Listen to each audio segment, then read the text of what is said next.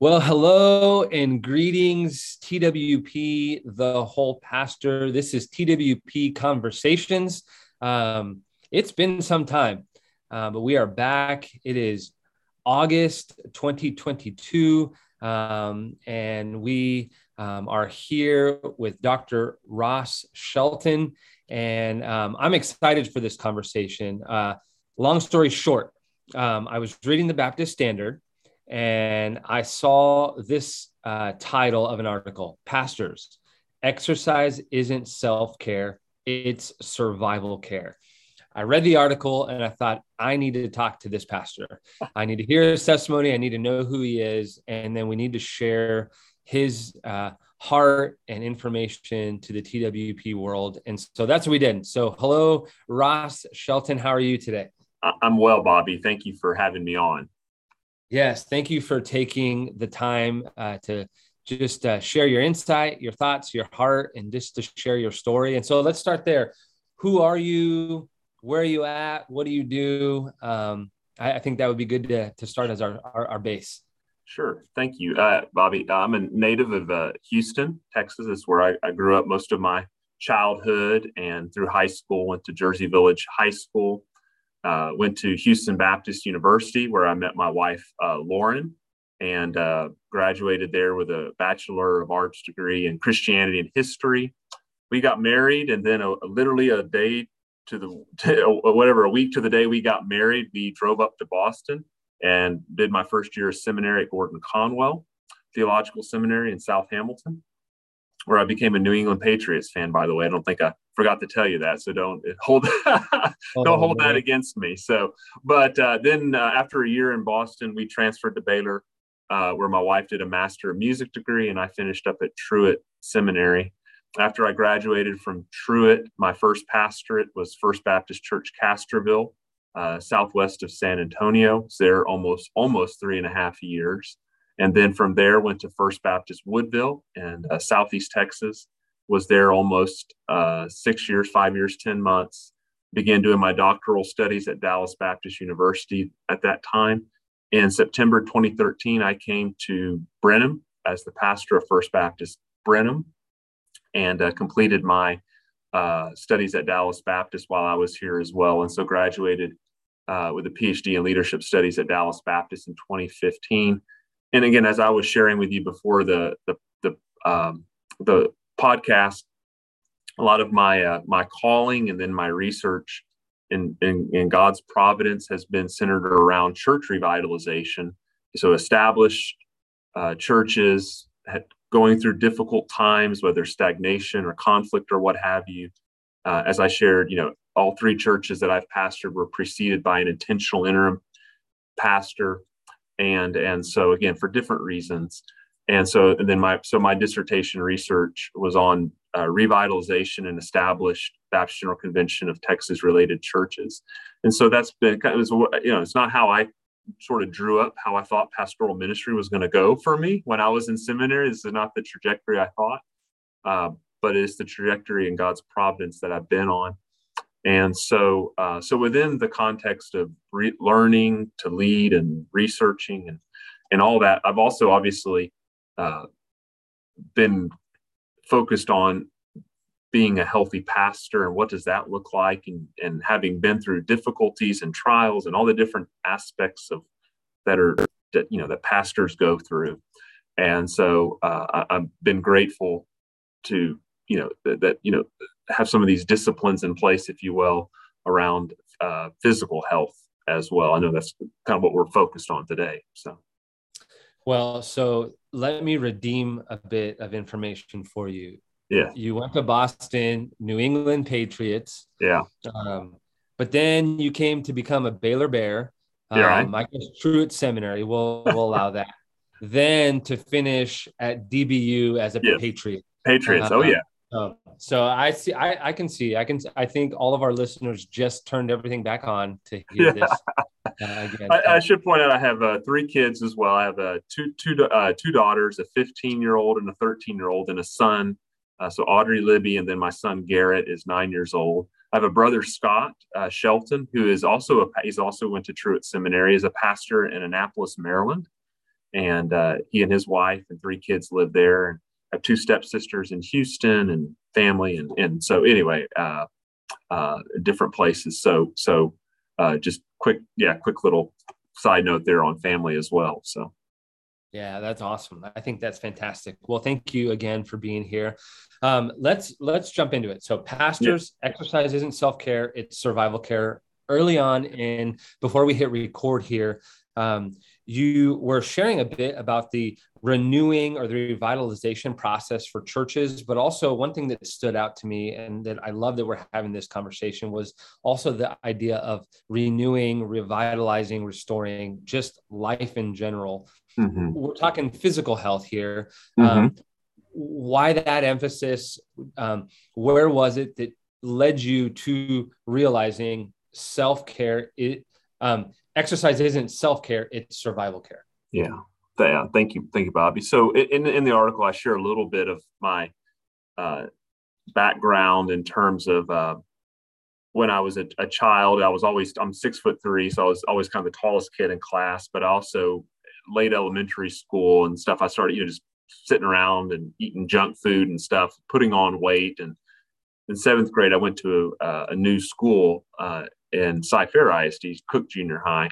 And when we moved there, I didn't know a soul. So I'm this tall, kind of overweight, chubby kid. And so I went out for the football team. I didn't, probably wasn't going to do cross country at that at that size, and found some success in playing football, which of course, as a lineman, then you're bulking up. So you're just, I tell people what I ate and weight gainer shakes. And I mean, it was awesome, but it was, but I'm packing on the pounds. So by my senior year in high school, I was bulked up to about 250 pounds. Again, built like an offensive lineman. And I won't go too far into it. I again had some success, had some interest from college. I wasn't like an All-American, I don't want to dramatize it, but I could have probably played in college on a scholarship. But I really bottomed out in terms of I put so much emphasis on football and weight training and stuff that I really burned out during the football season of my senior year. And anyway, out of that was also God stirring within me, calling to pastoral ministry. And so once I was done with football, I knew I needed to get the weight off. It's hard for guys who are linemen who are used to eating like that. Sometimes they really balloon up and get real big. And so starting kind of in the spring semester of my senior year of high school, I started trying to run distance. I could do like half a mile, 3/4 of a mile. I just wasn't built for that. And so, but slowly but surely through diet and exercise, and even as going into college, I didn't put on the freshman 15. I lost 15, So by my freshman year of college, I had probably lost 60 to 70 pounds. And that just continued on. It just became a habit. It became part of the routine of my life, was some distance running, weight training. And it just, everywhere we moved, I just kind of found a way to do it. And as I moved into pastoral ministry into Castroville, so those habits were already kind of ingrained and built in. But as I began to deal with the stress and pressure of the pastorate, again, it's every vocation has its own unique stresses. And so, but and the nature of the pastorate is, at least in the United States, is you're more sedentary. You're sitting. You're talking. You're doing a lot of eating on behalf of your church. That exercise, that I found that was a powerful release of stress, providing mental health wise, helping to provide kind of equilibrium and maintain. At times I've struggled. I would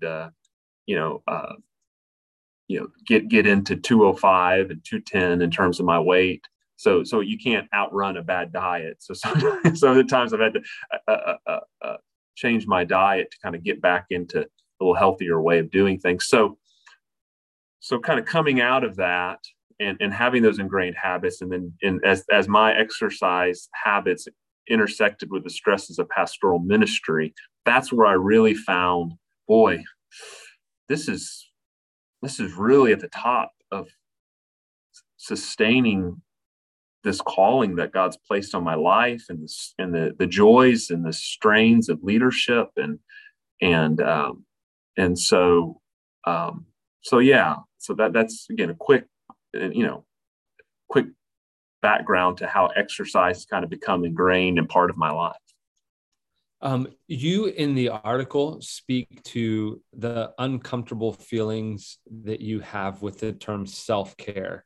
Can you speak to that a little bit? Yeah, What makes you yeah. uncomfortable? Where's the tension with the idea of Yeah. self-care? So, I mean, I'm not right when I say this. I'm just saying, so self-care is, go to the spa and, and I've never been to a spa, but, go to a spa and, and sit there and relax by the poolside or something like, in other words, like a luxury, like self-care is, I don't have time for that. That's a luxury, and that's not an accurate definition of self-care, but it can be a kind of game that we play. And so as I was exercising and thinking about this article that Eric had asked me to write, that's why, it's not just for me self-care, it's survival care. And I don't know if I'm, I never, nothing's ever that unique. I thought, well, that's kind of a play on words that I think may be helpful. It's helpful for me, but it may be helpful for others. This isn't just about a luxury that, if you find time. No, this is really, is, again, I'm making assumptions about people having physical ability to exercise and have been given the health clearance to do so. I understand that not everybody has the luxury that I have of going to run 4 miles like I did this morning. But it's, this has been for me a practice in my life, a habit in my life that is not just a luxury. It's not just an option. Boy, it's really core to helping sustain my life and leadership. So that's kind of where I kind of played on those words a little bit. And I don't think it's wrong at all to say everyone's going to be mad at you because you talked about self-care in that way. I think we all have our own preconceived knowledge or preconceived assumptions, right or wrong. And so, Right. no, I think that was a helpful way that you acknowledge that idea of self-care versus survival care. And then you made this statement, which I think was fantastic. You talk about the optional luxury, as you just mentioned. Mm-hmm. I am thinking about what needs, and when I read this, I'm thinking of the pastor's family, ministry leaders that are listening. I'm thinking about what needs to happen so I can survive and persevere in personal ministry for the glory of God. Mm-hmm. That's the heart behind TWP. Mm-hmm. We want to be a resource hub where pastors realize they're not alone in these struggles. They're not alone in these wins. Yet we want pastors to be in their ministry calling for the glory of God for the long haul. And so can we speak health into that? Can we rally around each other for that? And so that's the heart behind this. I think it's well said there. That's life renewing for pastors. And so I think that's extremely, you said something also, you talk a lot about in the article about this prolonged ministry, which is extremely important, but with prolonged ministry, and I don't know if you intentionally tied these together, but spiritual, physical, mental health for the prolongment of ministry are all connected. Is that how you see it as well? I agree. Yes. I think it's integration. And I think, Bobby, too, I think one of the challenges we face is kind of the right word, deintegration or whatever, disintegrate. I don't, not integrating these elements in our life or how we think about them. So stewarding in terms of physical health, stewarding our bodies for the glory of God. Again, that's going to look different for each person and stage of life and health and physical ability. And so, but how do we steward our bodies? We want to steward them towards holiness. You don't want to use our bodies as instruments of ungodliness, right? We want to, steward our bodies in terms of health availability.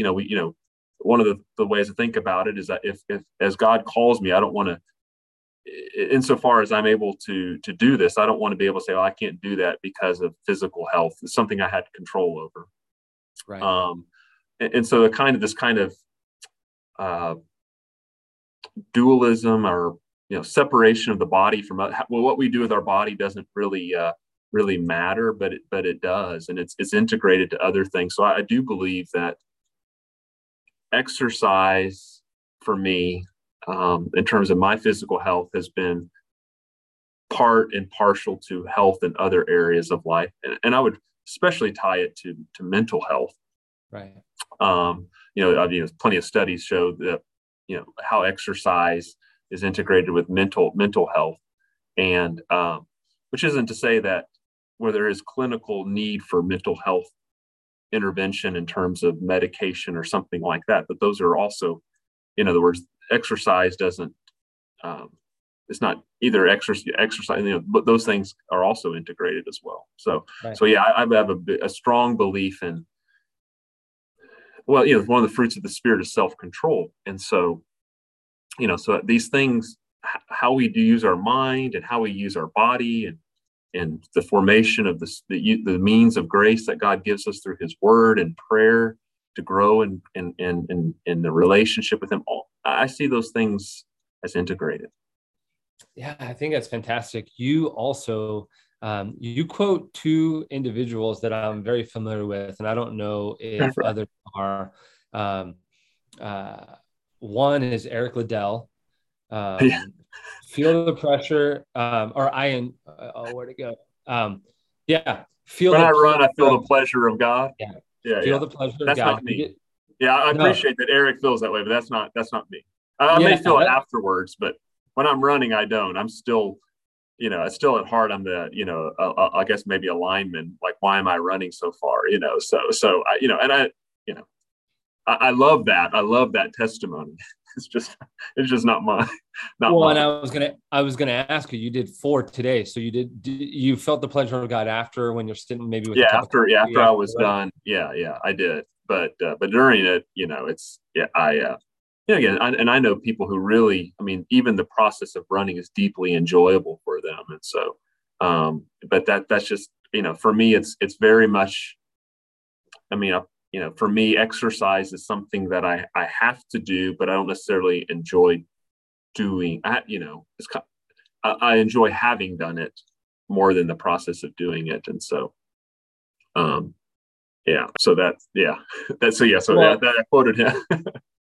oh, I think that's fantastic. But then you have on another end, you have a Navy SEAL, Jocko, and my brother. Shout out to my brother David. I don't know if he's going to listen, but he's a big Jocko fan. My Oh brother's yeah. in the Coast Guard, Oh and you talk. And I love this quote, by the way, by Jocko.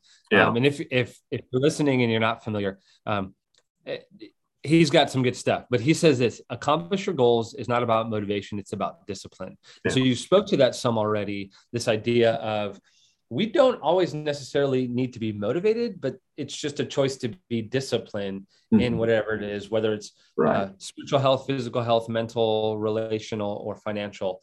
Yeah. It's about having that discipline to do it. Yeah. I find that quote helpful, and his business partner, who he co-wrote a book with called Extreme Ownership, Leif Babin. Leif's family is part of the First Baptist Woodville, where I previously pastored. So I don't know, never met Jocko in my life, but Leif, who served with him, and now they have a business, and obviously it's really done awesome, which I'm proud of them, and glad for them. But so that's how I was kind of introduced, was buying the book that Leif co-wrote with this guy named Jocko, and then been listening to him. But I appreciate what he says on these areas. Is a lot of times we do try to say, I'll exercise when I feel like it, or man, I missed it, and just, these kind of these mind games, and so no, look, just you got to lean on discipline, and that you build those habits. And what I find is when you have those habits built, that when you miss that habit, it's still ingrained in a way that it helps, it just kind of provides a kind of accountability for your life. So, so if I don't go run 4 miles, so I try to do everything in the morning. And you try to get up try to get up at 5:30 to either go run at the park here in Brenham, or go to the gym and do the stationary bike and some upper body lifting. if for instance I oversleep or it's a crazy week, maybe I go during the lunch or maybe I go after, but it's become, or sometimes, hey, I had planned on doing this, it didn't happen, so I'm going to do this. It's not exactly the full exercise regimen I had planned, but something beats nothing. And so I found that when he said that in that podcast where he was talking, I thought that really, that's it, right? Don't rely on motivation, because boy, that can look different. Rely on discipline, which is a kind of a consistent pattern of life. Yeah, that's really good. I wrote an article in January where I highlighted a video. I love to run also. And there's do you feel the pleasure of God when you run? I do. Okay, I really do. So for me, it is good. Quite pleasurable spiritually, mentally. A bit of my story, and I haven't shared this with you, but 3 years ago, I was diagnosed with testicular cancer. Okay. And so I could not do any physical activity for Bobby. Almost a year. And after that, I set off and I said, we're running and I'm going to run every morning. And I too get up early to do it. So I do. I feel it is very releasing to be out running, whether it's alone or as a group of friends that I might have. So I do feel the pleasure of God. I just looked. So you even go run with the groups, huh? I do. So I have neighbors. I have friends that I run with from the climbing gym, other dads. So I do. I run with my daughters. Good. One is a little more. She feels the pleasure of God. The other one is asking God, why is she out there running with us? But I see that we're 2 hours and 27 minutes away, so I'll have to go find you at a park at 5:30. Yeah. Well, if you see me running, I'll probably be in a bad mood. So just. We'll speak to. We have our associate pastor here at First Baptist Brenham, Troy Sykes. He'll have been here almost in December. He'll have been here 24 years. He's an ultra marathoner. He just finished a triathlon, and so he's a great testimony as well of exercise and discipline, and really, is inspirational in how he exercises and does that. So that's great. But I don't run with him either. For me, it's a solitary thing to do it, get it done, and move on with the day. So that's awesome. Well, I did my first ultra in January at Big Bend, and it was phenomenal. I have a triathlon at the end of this month that I'm doing with Chris Johnson, who's the pastor at First Baptist. I know Chris. He's a great guy. Yeah, so we're doing that together at the end of August. So I'm very excited for that. So I think the most I've done is a 10K. It's the Bluebell. We have something in the spring called the Bluebell Fun Run here in Brenham, and obviously Bluebell, but it supports our athletic program here in Brenham ISD. But I think, Bobby, I think it's a good. I think it's, as pastors hopefully are listening to this, that some people will really take on exercise and really grow into it and really move into it as something that's pleasurable and functioning kind of like a hobby and wanting to kind of really move up in terms of what new challenges and things like that. And for others, and this is more kind of where I'm at, it's more of just kind of a rhythm and routine.